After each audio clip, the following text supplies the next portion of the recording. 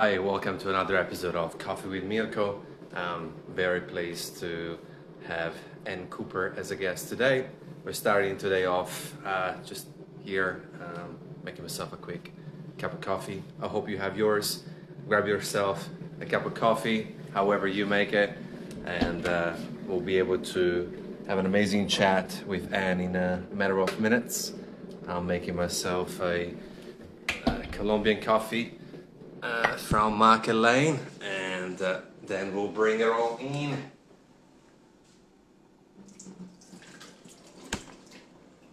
So if you guys have been enjoying these episodes, I will really be appreciative if you share it with a friend, whether it's the podcast, whether it's the YouTube channel, or anything else, so more people can enjoy this. Today is at 9 a.m., which is a bit strange time because a lot of you guys are working, but you'll be able to re-listen to it in our podcast in a couple of days. So Anne just sent through her request. I'll be here in a second, and just gotta get that caffeine going.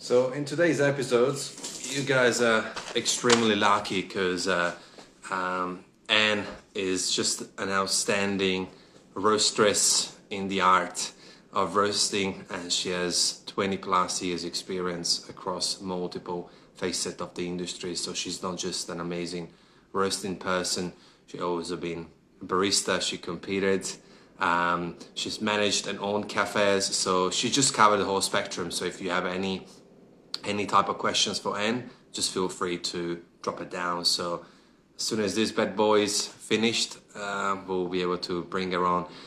In the meantime, Etoyo, hello, Los Cafés El Arriero, Naked Coffee, good to see you. Say hi to Charlie, Ferg, and everyone else tuning in at this time. One Voice My Choice, Vag, good to see you. Barista Rajawi, you're in for a big treat. So without further ado, I'm just going to plunge a little bit earlier than I would like, but I'm really looking forward to talk to Anne. Alright, this is the cup of the day. So grab yourself a cup of coffee, and you'll be able to enjoy the show real soon. And we go Thingis, Cosas, Laco, Kopi, Vag, Naked Coffee, good to see you all. And it's nearly over this press, and then we'll be able to get it all going. So yeah, hopefully you have an awesome day, awesome evening for you, Vag, and you're safe and sound with what's happening around the world. And we are very close. Apologies for the wait, Anne. Just I function better, and this is my first cup, but now we're in business. Let's sit down, and we'll be able to bring it on. All right, here we go.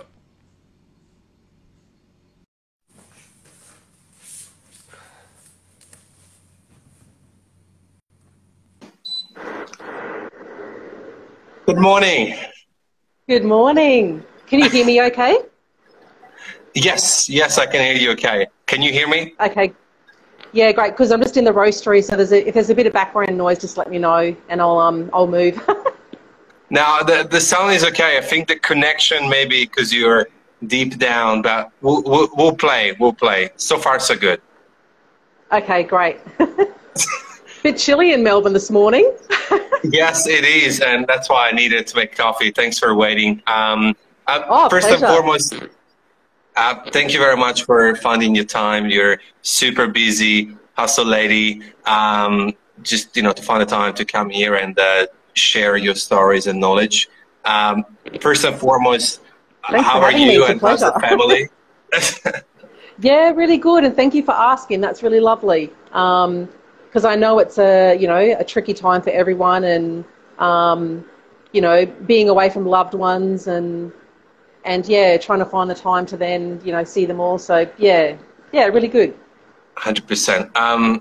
Without further ado, Anne, you're one of the leading roastresses in the world as far as representing the women in coffee. Can you give us a quick snapshot of how did you start your coffee journey? Yeah, absolutely. So I guess I was the typical uni student working in a cafe just to make ends meet. And I actually started washing dishes. So I was in the back of house, in the kitchen, washing dishes, helping prep, all that kind of stuff. And then one day, front of house didn't turn up. And they kind of just looked at me and went, well, you're kind of naturally the next person to have a go at going out the front. So out I went, started to learn, everything to do with, front of house in terms of, waiting tables. And it also meant learning how to make coffee. So that's when I got my first taste of, learning how to make coffee. I think I burnt myself a gazillion times on the steam wand, just kind of going, what on earth is this, coffee making business? But I think like a lot of us, I ended up loving it because I'm really attracted to that instant results feeling that you get, when you're a barista, you're making a coffee for customers, they love it, and there's it's a really addictive, fabulous feeling. Yeah. So then I started, seeking more coffee-focused jobs and roles, and ironically, when I finished uni, I ended up back at uni. This is all up in Brisbane, in Queensland, working on the coffee carts. So a lot of high volume, fast-paced, making there. And fabulous lessons learned in terms of like processes, procedures, all that kind of stuff to do with fast-paced barista work. Then I sought some more work in like cafes. So again, a lot of high volume cafes. Then you naturally start training, managing, doing all that kind of stuff, and just meeting lots of fabulous people. And it really reinforces in coffee the people, the relationship side of the industry. And like a lot of us, I really encourage everyone to, get to know the reps, get to know, all these amazing people in the background in the industry, because that's how I got my first step into a really big training role where I was doing all of the prepare and serve, accredited training with Coffee Academy. So I was doing all of the Queensland training for that. And again, through that, you meet lots of great people. It took me into another arm of the industry, working in franchising. So, lots of big lessons learned working in franchising. And then I sort of got the call to get more involved back in coffee again, and I got involved in the barista competitions. So I was the Queensland champion from 06 to 08. I was very good at coming third at nationals. I could never get past that third place. Had lots of fun doing that, and that's when I got my first role into roasting. So I started roasting at Develop Coffee in Brisbane, so I was head of production there, and we had a 60 kilo and 120 kilo roaster. We were doing anywhere between about 10 tonne when I first started, and then about 15 plus when I left. Very physical, very full on, but again, great lessons learned in terms of processes, procedures, all that kind of stuff. And then I got a chance to move overseas. I lived and worked in New York from about 2009 to about late 13, early 14. Worked for an amazing company called Dallas Brothers Coffee. It was a Brazilian-owned company, so along with working there, I also got the chance to go down to Brazil quite a lot. And at the moment, I'm really missing all of my wonderful Brazilian friends, because normally this time of year, we're doing the Roasters Camp in Brazil with all the team at Capricornio Coffee. So big hi to those guys. And yeah, I got a really great chance to go down and do a lot of training with the producers and all of the researchers and agronomists and on the farm as well. Did my Q graders, because that was also part of my role with Dallas Brothers as well, working with the head of coffee buying, doing all of the sampling, as well as production as well. With production, I think I really had the chance to grow up and learn a lot more about specialty coffee with Dallas Brothers. I had two beautiful reconditioned Probats, had a G45 and a UG15. So fabulous, fabulous, machines to roast and continue to learn on and hone my skills. And then I also dusted off my competition tamper and did the barista competitions in the US. I came in the top 6 when it used to be NERBC and all the different north, south, east. Go to USBC in 2013. So that was the year that Pete Licata won. And yeah, that was fantastic. Amazing experience. Did cup tasters and just such a wonderful community to be a part of. Got involved with the Roasters Guild as well. So did a lot of work with the Education Committee and being involved in the Executive Council with Roasters Guild. So had an amazing time. Again, just a fabulous opportunity to keep on learning and growing. And then came back to Australia and landed in Melbourne, where my Queenslander blood is craving warmth. I was head roaster for Proud Mary. I did a little bit of work with Axel Coffee. And then I kind of, maybe like a lot of us in our careers, whether it's as barista or roaster, kind of sort of felt like, I'd reached a bit of a ceiling, especially in terms of production roasting. And so I saw an opportunity to start doing roasting courses. So probably it's about 4.5 years ago now where I started the monthly roasting course. And then when I'm not doing that, I'm then travelling around, working with roasters one-on-one in their roasteries, consulting and training. So I've been really spoiled. I've had the opportunity to roast and work on a truckload of different machines, been in many different roasteries. Super spoiled. So here I am today. Obviously I've done my due diligence, so I knew, and it's impressive. It really is, and I think that no one has. I can't think of anyone that has that amount of experience under their belt, and you're such a inspirational figure across coffee. Very quickly is asking if you had fun roasting those crazy amounts of coffee. I believe he reckons that 15 ton a week. Look, I think it's kind of like yes and no. It's incredibly physical because this was back in the day when, there was no, there was no silos. There was we were physically scooping. There was 3 of us on the team. Every day in preparation for roasting for the next day, we'd be physically scooping between 1 to 2 ton each, or more in preparation for the next day's roasting. So very physically demanding. But I think roasting, like being a barista, it's incredibly addictive. Again, yes, it is. There's a lot of repetitiveness, but there's also that addictive feeling of that roast was just a little bit different. Next time I've got another chance to do it again. And that's the great thing about roasting. There's always a second chance. It was, super fun, very physically demanding.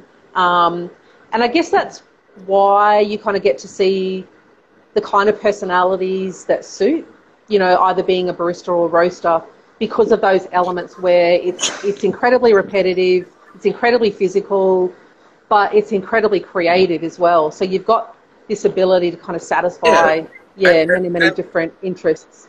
And, in the past 20 years, you played around with so many roles, 20 years experience in the coffee industry. You've been barista, cafe owner, manager, trainer, head roaster, all of it. Yeah. If you had to choose one, what's your core passion?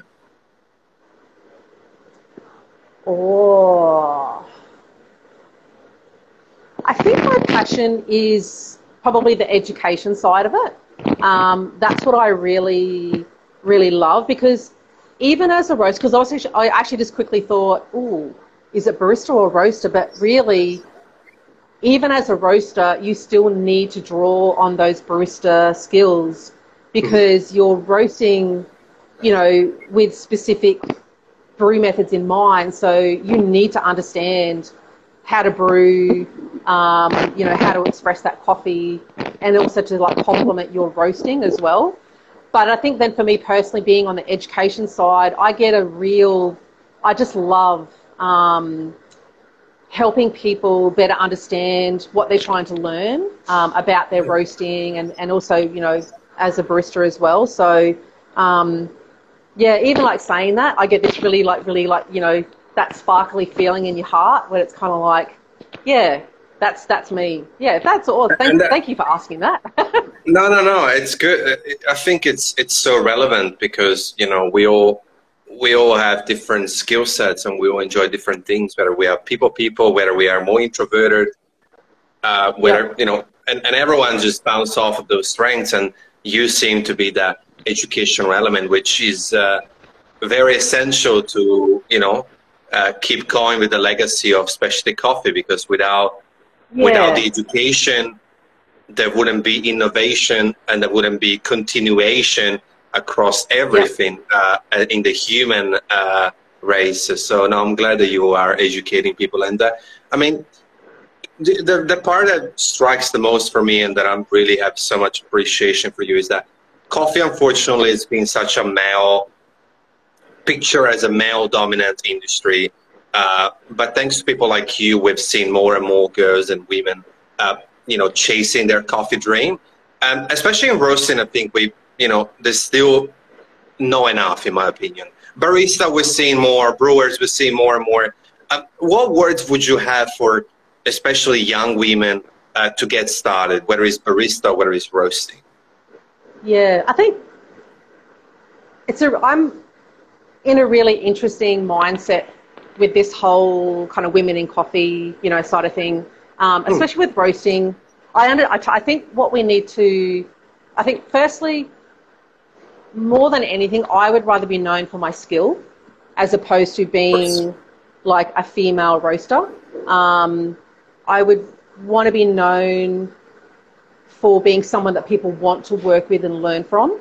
I think in the industry, when it comes to whether it's women, men, just everybody, we need to be putting a bit more pressure potentially on business owners to provide safer workplaces. Because I think, especially in roasteries, for a really long time, our occupational health and safety and general movement around the roastery has not been, it's very unmonitored. And so whether, you know, because of that unmonitored, naturally, you know, because of the physicality, because of all the heavy lifting and movement and all that kind of stuff, it does naturally suit, you know, stronger males. Look, and sadly, there's been some really terrible stories in the industry where females were rejected from a roasting role just because they were seen as not being strong enough, you know, to be in that position. I think if you have an amazing attitude, you're an amazing human, and you're dedicated, and you know yourself, then yeah, hell yeah, get in there and have a go. And I think one of the best examples was, I think I don't know if you've met Midori. So I know her in person. Yeah. So Midori, who has been here with me. So I'm also based at Project 281, and also found a coffee where I still do the wholesale roasting there. And so when I travel, Midori was a barista here and also would come in and help to roast. Now Midori is this, I don't know any other way to say, like she's this amazing Japanese lady. She's tiny. She weighs less than a bag of coffee. She's got an amazing attitude. And yeah, people would look at her and potentially say, you're not suited to be in a roastery. Like, can you lift? And I'll never forget when I first started training her, and I'm just, you know, making sure from an OH&S perspective that, you know, she felt safe, she felt comfortable, you know, lifting coffee into the roaster. And I'll never forget her looking down at me saying, when she was like getting ready to put beans in the roaster, I asked her, do you feel comfortable doing this? You know, are you okay with all of this, you know, physical lifting? She went, no, I'm fine. Like, I can do this. And I'll never forget that feeling of like, this lady, this amazing lady, is telling me she's okay, she knows herself, she trusts herself, then great, awesome, go for it.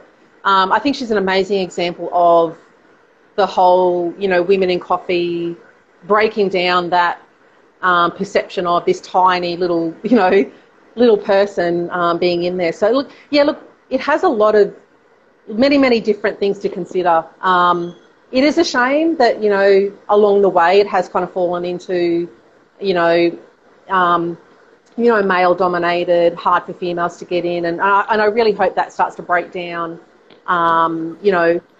over time, and just it's more about providing a safer workplace so everybody, feels safe working in there. And I think for me too, I think maybe it's just because of my background, maybe with working overseas a bit and seeing Origin. For me, Women in Coffee is all about the women at Origin. So for me, it's all about that. I feel very lucky where I am because I often give the example of in our society, here in Australia, I mean, I can have a really bad day, but I have the choice I can go home, put my feet up, have a hot shower and flush a toilet. I've got things available to me for comfort, and it's not always the case for, a lot of the families at Origin. And I'll never forget being at Origin, watching, being next to the ladies while they're picking coffee, and you just know that they're spending all day picking on their feet, but at the back of their mind as well, they're also thinking about, I have to go home and look after my family when I get home. They've got to think about cooking dinner, all the support, washing, cleaning, all that kind of stuff. So I just feel very, really lucky as a woman in coffee in Australia. And that's just my personal view in terms of, for me, it's all about women at Origin when I hear women 100%. In coffee. 100%. And I think eventually it will, the shift in the movement, it's all about inclusivity, being more inclusive. And I really liked the point that you raised about safety, because that's a perspective that I didn't have on the show yet, because often, I spoke to, women in coffee in terms of baristas, cafe owners and whatnot, but I think that I didn't even think about it, even though I've been in many roasteries myself, but because I'm not doing it, that's such a relevant point. And thank you for sharing that. And for sure. Yeah, like especially in a lot of like smaller roasteries, like even here, at Founder, where, I'm getting ready to roast just 100 kilos of coffee today, but physically, lifting, a certain amount of coffee into the roaster and just doing that over and over again, like it's quite, it's quite physically demanding for anybody. It's a workout, that's for sure. Yeah, 100%. But yeah, I'd really love to see more safety, more monitoring of the roasteries, and making employers, more accountable for their workspaces, for their roasteries. Yeah, for everyone. 100%. No, I love it. And in terms of Project 281 and Founder Coffee, what's the most exciting part of what you're doing there to you? I think it's a really good example of maybe the kind of current direction about like cafes in Australia, where there's a lot of like cafe roasteries, being set up, having that complementary connection and relationship between the cafe and like producing your own coffee. Like seeing a lot of like the owners of Project, very strong cafe background, but then had the opportunity to set up another space and have a go at roasting. Like a lot of people are super curious about, I want to have a go at this roasting thing, producing their own coffee. So yeah, I think it's exciting for me as a roaster, then knowing that once we produce the coffee, we've got the ability to then test it, extract it. We can get really great feedback straight away from the cafe. So that's really, really great, I think, from that perspective. Being able to, see working with the baristas and in terms of whether it's different skill level. And then, you know, working with them, helping them understand and their extractions, getting the best out of the coffee, because then I can see the feedback and how the coffee's, you know, working on the machines, or if it's not working, and then I can make adjustments accordingly. So yeah, it's a really great relationship between the two. 100%, I love it. And no, you guys are doing fantastic over there. And just because you touched base at Origin, I mean, I think we all can agree, or most of the chat, that coffee is something that we all enjoy. But it wouldn't really be possible without it's, you know, the people involved with it, you know, from Origin to roasters, from baristas to the consumer asking for their coffee. I think that often that's a forgotten piece of the puzzle, and we give it for granted. But without the pickers, without the farmers, without all of these people in the chain, this wouldn't be possible. Yeah. Do you think that people should be something that we should almost learn again? What do you mean in terms of? In terms of as the way that we approach coffee and the industry, you know, like I think as far as, you know, cafe operation, like give more recognition to the people and having a more focus on the people rather than having more mechanical approaches, because I think that we kind of lost for many years. For instance, baristas have put their focus on the cup of coffee, the pouring, which is all very important. Yeah. But then we started slowly shifting, but that connection with people is the only way to connect back to origin, you know, to tell a story, because humans, we are storytellers. Yeah, I think that's a really interesting point, because I think it's also cultural specific as well. So I think in Australia, what happened here, I know when I first started making coffee, it was all about brands and blends. There was never a focus on a specific origin or producer.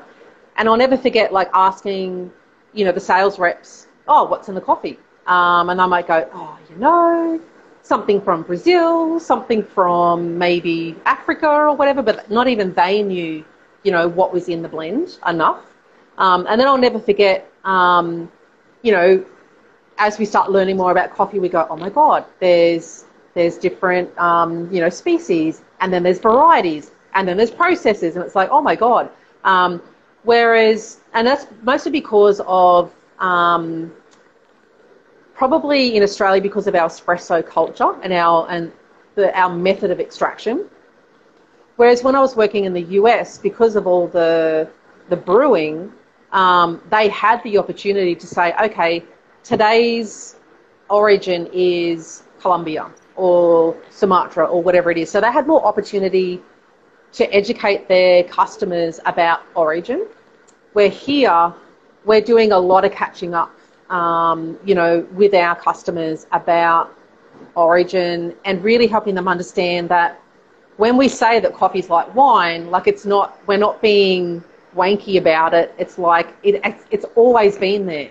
There's always been terroir. There's always been varieties and processes, all that kind of stuff. So I think it's great starting to see cafes like here at Project. We default always to a single origin for black coffees, and then there's always the information about the coffee and the producer, you know, with that coffee. So, but still, I think.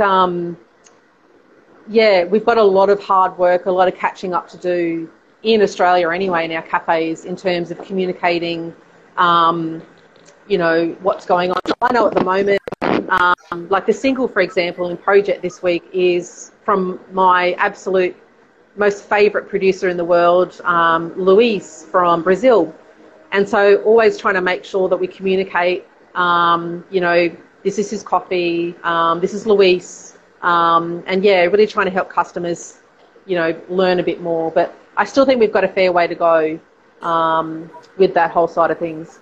And I like what you said. And the tricky part with coffee, and I was talking about it with Mathieu last week, and he had a very, you know, he said that he's upset about the fact that, for instance, wine, you know, it's going to taste that way regardless once the bottle is open, where with coffee there is so many variables.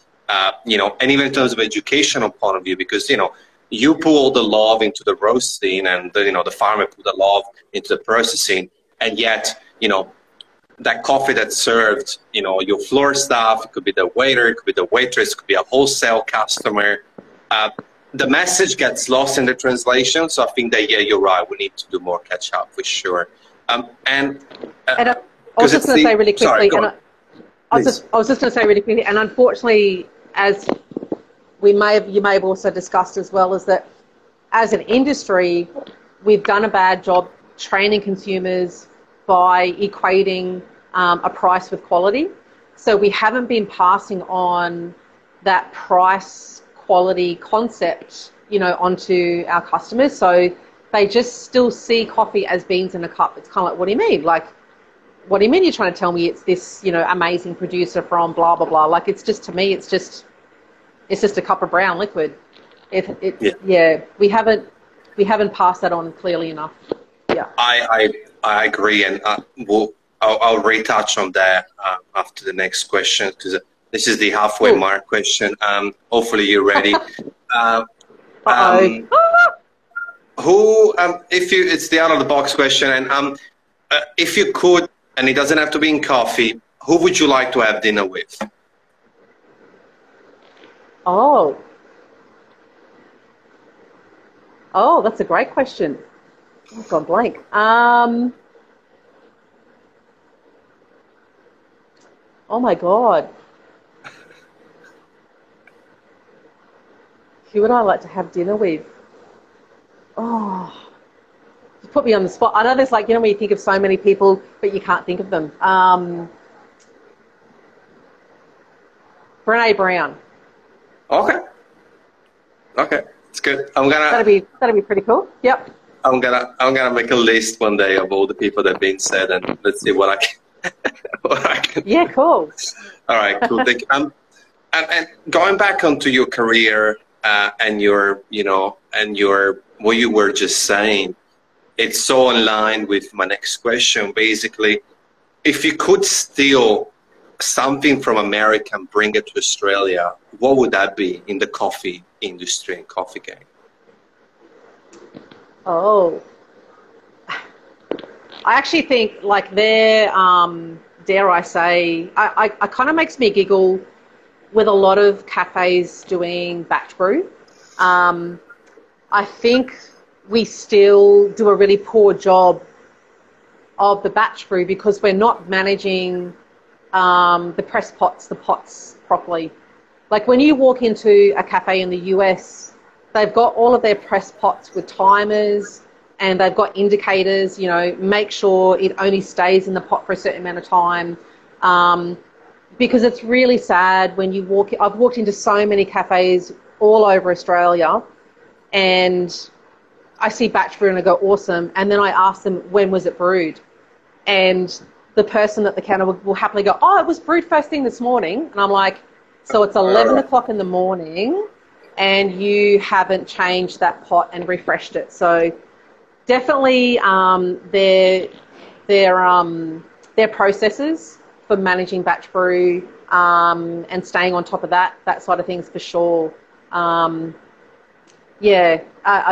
It's just done so poorly here still. Yeah. And I think it's a great point. Just speaking about other people, that was the exact same answer that Scott Rao gave me a few weeks back. So. Oh, really? Okay. You're on. You're both on the same, and I think also, the whole batch brew, it could open up very many conversations around coffee.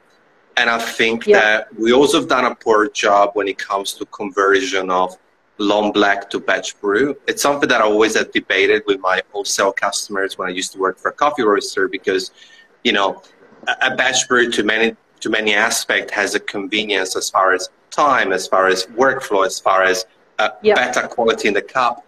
And yet we still see many long black drinkers that are too loyal to that drink and they don't switch the batch brew. And I think if we had a better batch brew system where it's not lukewarm or it's cold sometimes, and if it's better and more refreshed, then yes, they would switch because it would taste better, 100%.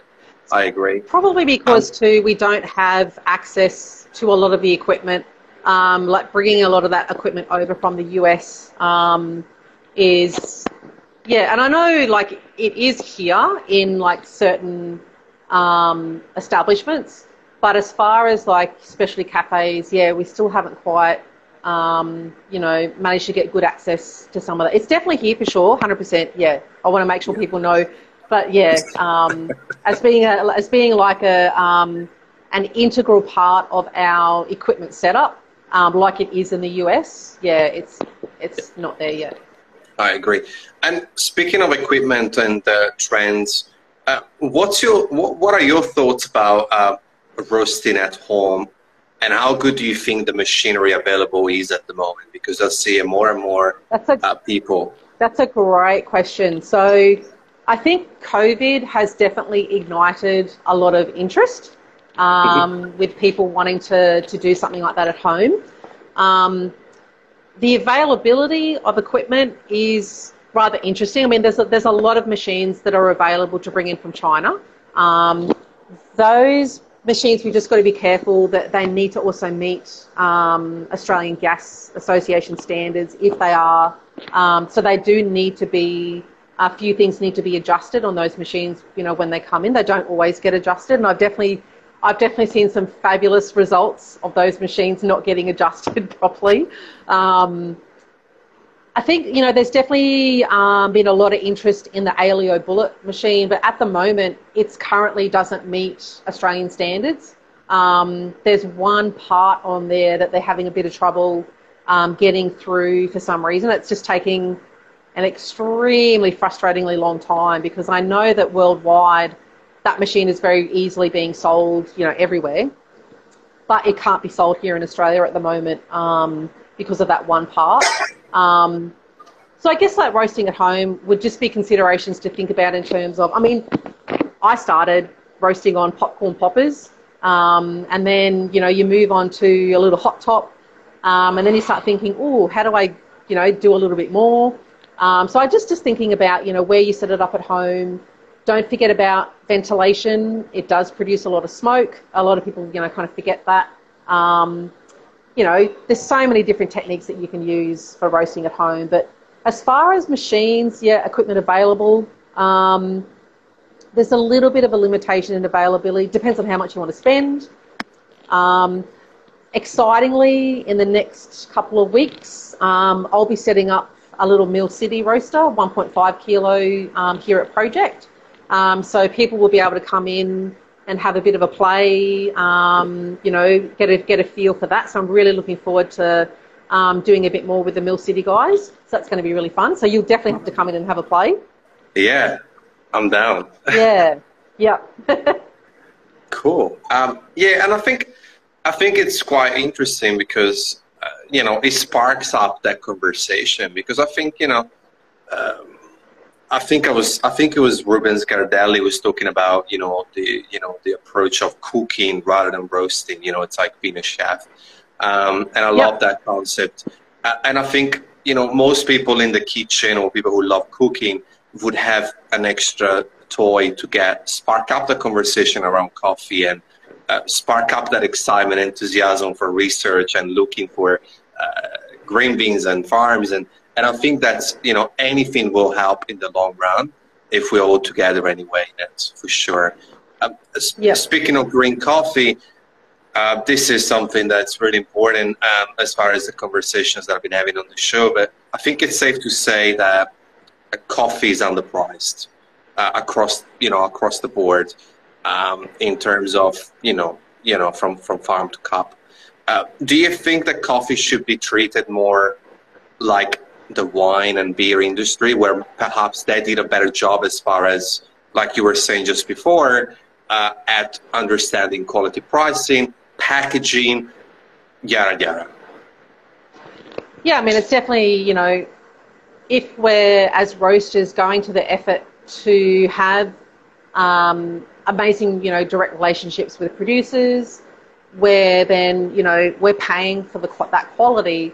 But if we're getting it into the roastery and then not passing it on, at the right price, it's it's kind of like shoes and cars. It's kind of like you get what you pay for. So the higher the price should have that quality attachment to it, and we just don't have that at the moment. In enough of it anyway. There's definitely establishments trying to do that for sure.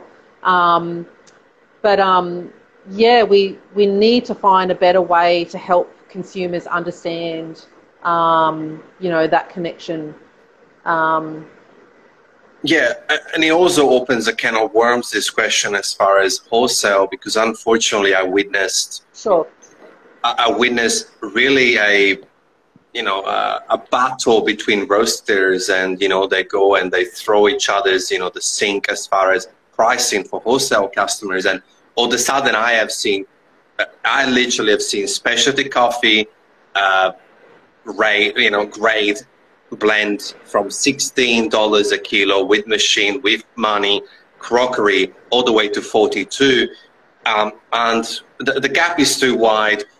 I mean, in certain countries around the world, industries are regulated. So they say, well, this is the cap. That's the minimum you can charge. You have to charge. That's a max you can charge, period. You got to play around that. And I think that the sad part of these roasteries, specialty roasters, kind of not getting together, is that really the real battle is against, without getting sued, the big guys, the commercial guys, the dollar coffee guys, the fast food chain guys. We specialty, smaller roaster realities, instead of going against each other, we should kind of come to the table and understand that we are fighting a different battle in the long run. It's interesting you said that, because I know that definitely when, for example, when COVID started, and maybe even through now, definitely hearing some business owners actually thinking that, like, should we all get together, all band together and chat about in our general area in terms of let's get together and unify in terms of the prices that we're charging, because there was a definite need and thought process in terms of needing to increase the price of coffees. And I'm going, brilliant, like this is a great chance to start that process with consumers. Unfortunately, it never eventuated, but I was really happy that, the thought of a conversation like that was, the seed was being planted, but yeah, didn't quite get there. But I'm so with you. It would be really amazing if, even if it was just in general areas, that roasters did get together to help each other, in terms of, hey, how can we really start helping consumers better understand this higher price that we want to charge? But if we all do it as a collective, it's really going to help that, with that message. Yep.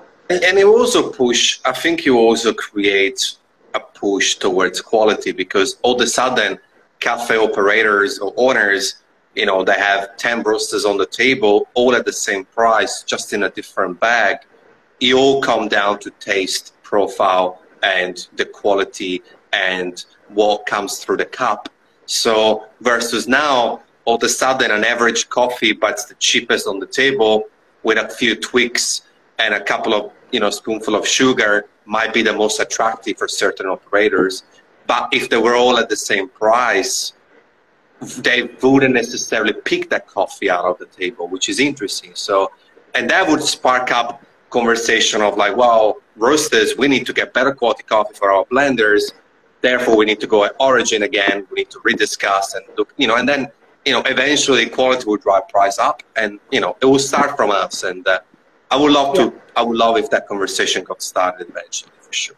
But I think also too, it's also the level of service and support that those roasters can provide as well. I mean, definitely, So Project has a sister cafe and a few other places that we, provide coffee for with Founder. And I'll never forget kind of like, I even kind of forgot initially kind of like, oh, besides supplying the coffee, there's also a need for, hey, can you help us with, get our extractions better, get our brew ratios better, what do you recommend, or my machine's broken down, or, can you help me, my grinder's, out of whack, all that kind of stuff. So being able to provide that support, and it's the same with roasters as well, like roasting manufacturers, there's definitely more of a push to get better service and backup, from those guys as well. So, and I think the answer there is it's within your core passion. I think it comes down to education, right? I really think so. I think that we've done a very poor job as far as the famous barista courses out there, without, naming, but, they are not really courses. I remember once there was this gentleman from Bendigo with the entire family saying, I'm going to open a cafe in Bendigo. It's going to be this, and that. And I was like, can you make coffee? I said, well, I've done a 2-day course in Melbourne. And he told me where, and I was like, oh, ouch. So I think education would spark up better quality and a listening for different type of services, because I was working for a big coffee roaster, and sometimes the boys would go out to customers for things that should be obvious for someone who's running a coffee operation. And that's where the conversation looks at, okay, should we allow everyone to open a cafe? It's beautiful, but it's like, it's interesting how you can't practice as a lawyer without having a law degree, right? And now I'm not saying that coffee should be compared to being a lawyer or to be a doctor or a dentist, but shouldn't there be a degree of knowledge or education around it before opening a cafe and not get hurt? Because you can still get hurt because it's still a business, it's risky. But if you don't know what you're doing, it's times 100 more risky. Yep. And I think, 100% in terms of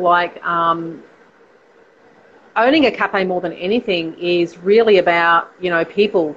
You really learn, it's people management. And it's kind of like, it's not always the best thing to promote the best barista to be the manager, because they may be the best barista, but they may not be good at managing people. Same with cafe owners in terms of, if they don't do their due diligence with their business costings, they may have, the best of everything in the shop, but if they can't, get their profit margins right, then there's no way they're going to be able to operate. So, so there's all of that to consider. And I think with COVID happening, I really think that's going to sort out the good operators and the bad operators. And it's really going to highlight to the bad operators that potentially they should really consider, not being in business if they haven't been managing, their business in the best way. So, even like being a roaster as well, it's the same thing in terms 100%. of you've got all the coffee side of things to think about, but if you don't manage your business costs appropriately, then you're going to get caught out very, very quickly. I think the coffee, it's been romanticized a lot, young couple, they hate their accounting and banking job. They go to their brunch place on a Sunday. They think, hey, look, there's 47 people. Avocado smash costs $18.50. I would do it better putting alfalfa on top of it with a drizzle of lime instead of lemon. All of a sudden, but they know they're Monday to Sunday. They don't understand how much stuff costs, the cost of food, the cost of the margins. So you're right. And it's a little bit cynic, but I really think that COVID will also give a great exit excuse, because we're humans. And when Dad told Sam, don't open a cafe, Sam said, no, F you, I'm going to open a cafe. But then Sam realized that he's running on lots of credit and debit and whatnot. And all of a sudden, it's like, if I say I'm going to close the doors, the fear of that judgment coming back at Sam would really impact him. Versus now, at least there's a chance to say, hey, Dad, hey, Mom, the pandemic happened, not my fault, I got to shut the doors. Which it's kind of nice in a way. I mean, I know that a lot of people are going to get hurt, but I'm hoping that they will refine their balance and they'll be like, hey, you know what, I go back into my banking, accounting, dentistry job, and I think that's absolutely, you're right. Because I do see that. I do see that a lot in roasting as well. I see a lot of people from other industries looking, because they're coffee lovers. They love coffee. Oh, I'm going to give roasting a go. And then, and that's what I really focus on in the roasting course, in the sense of really helping people practically understand everything that's involved, so that they walk out of the course going, you know what, maybe I'm not suited to this. And to me, that's the best money spent, if they walk out realising, oh shit, I did not realise that that was involved and that was involved and that was involved, as opposed to going out, spending a truckload of cash, like buying all the equipment, and then going, now I need to learn how to roast, and then they realise they don't like it, and it's like, oh goodness, that's a bit tricky. So, yeah. You're spot on, and I think it comes down to being humble and patient, because it's like baristas. Baristas are almost easier an example, because, you know, where did you start? Washing dishes, right? Yep. And yet now, after 20 plus years, you've done so amazing in the coffee world, like incredible roles, incredible achievements, but you didn't jump on a roaster on your day two. So same with roasting or becoming a barista, or even opening a cafe, you need to start from the bottom and make your way up. So, you know, I think the best example I usually make is Colin Hammond. You know, it's like, you know, he had to learn. So he had, you know, he put his pride on the side and said, well, I first need to learn how to make it. Then I can start thinking about having my own cart and having my own shop, having my own roastery. So I think being humble enough to say, well, despite me being 37 and I want to get into coffee, I need to start from the bottom. Simple as that. Yep. And I think for me, like, I just got to remember, you mentioned it, but I didn't mention it earlier, in that I had a cafe briefly, I think it was like 2000 or something like that. And I was that barista going, you know, I've been the best barista in a cafe, and I've managed, I've done all of that, I can do this.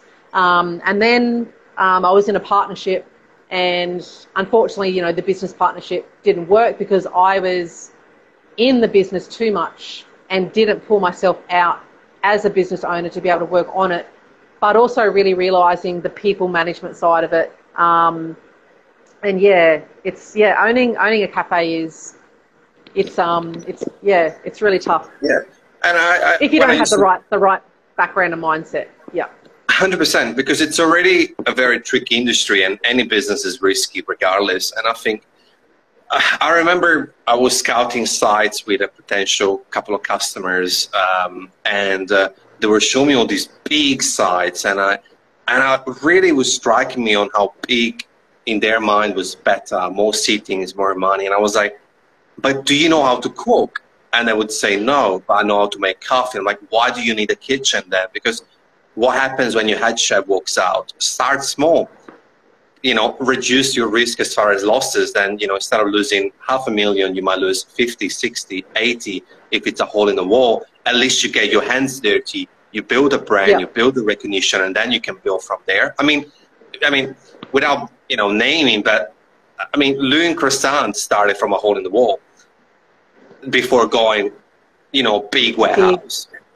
And they don't do a full breakfast menu. They do what they know, which is croissants. And it took them years before they stuck in a little coffee machine on the side. Like, I think that's a good example, you know, like instead of doing 12 things, do one or two that you know, and then you can evolve. Do it well. 100%. Well, it's such a beautiful conversation we had, and it's 6 more minutes, unfortunately, only. But couple of more questions. Oh my God! Oh wow! I know. It's always so like fast. I know. And thank you for coming, and I really appreciate your words. Thank you so much for having me on. It's great. Different angles and different things, and I hope to have you on again, maybe in a few months. Maybe we can do a virtual roastery tour. If you, in a few words, what's your coffee mission, Anne? Oh, my coffee mission. I think again it comes back to that. Now I'm probably at a point in my career where I'm more in that support and education kind of role in the industry. You know, I'm quite happy now just kind of taking a few steps back, being a little bit more in that education kind of background and supporting anybody that wants to learn anything and everything about roasting, and really helping them see why they're doing it, you know, the value of it, and just arming them for success, setting them up for success. And that's what I feel really, you know, really passionate about. So, yeah, I think that's kind of where, I'm kind of happy to kind of just, be that support for, because there's just such a wonderful next generation coming through, and just, really making sure that they know they've got support. Yeah. Yeah. Oh, I just get a laugh. That makes me. I really Yeah, love because it. I really I want to really love it. support those guys. What you Yeah. say.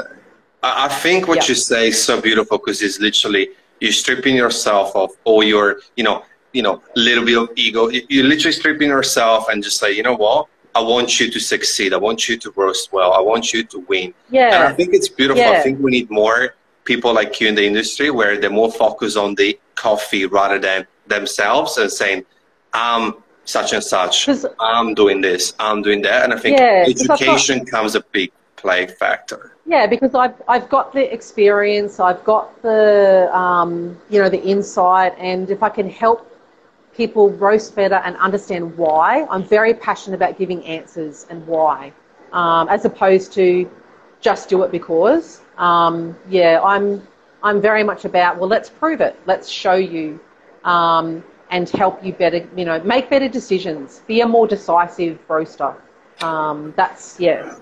That's what I'm all about. And I think the biggest and smallest word that you use 3 times now is why. And I think it really starts from there. I think it really does. And it really ties up the whole conversation. I think, why are you opening a cafe? Is it because you're attracted from the money or because you love it? Why are you starting roasting at home? Is it because you love it or what else? And I think you're so right. And for you to be that person who take their hands and show them, make them understand what their own why is, they're very lucky to have you. We are very lucky to have thank you. Thank you. No, absolutely. And look, it's been an amazing conversation. Thank you for giving up Absolutely. an hour My of your time. I really appreciate it. Very humbling. And at least, you're not far from where I am, so I'm sure we're going to catch up for a cup please of come in coffee. anytime. Yep. Every Monday's roast day, so you're more than welcome to wander on in and, come and hang out. So, yeah. I would love to. If you have anything left off in the last few minutes, what's next on your planet, Anne? I think like everybody, just getting through all this craziness.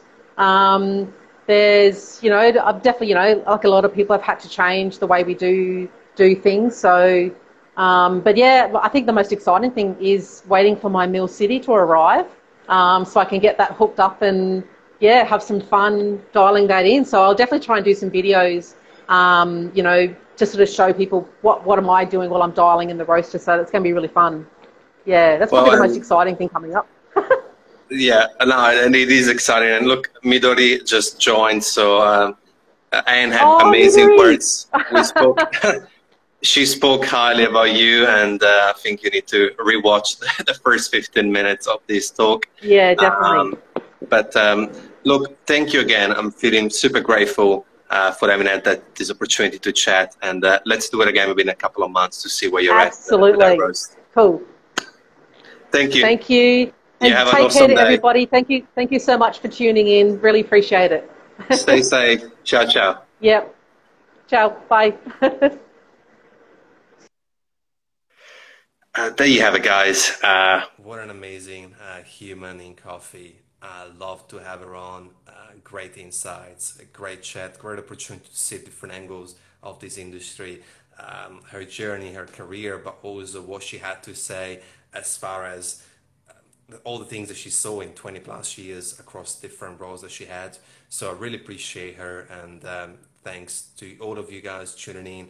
9 a.m. is a difficult time because most people are at work, but for the people who are going to rewatch and re-listen to this, I'm glad that you have stumbled across this video or podcast episode because it was really relevant. So just a big shout out to all the people in the room. Peter, good to see you.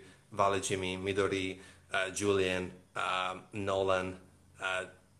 Just really appreciated all of you guys being here. If you like this podcast and this series, feel free to take a screenshot, reshare it, post it on Instagram or whatever social platform that you use. And we'll see you back on Wednesday. We go big dog, Chris Baca, all the way from the States. It's going to be an amazing conversation that I'll have with Chris. And hope you're safe, hope you're well, stay safe. I'll see you Wednesday. I really appreciate all of you guys. Cheers.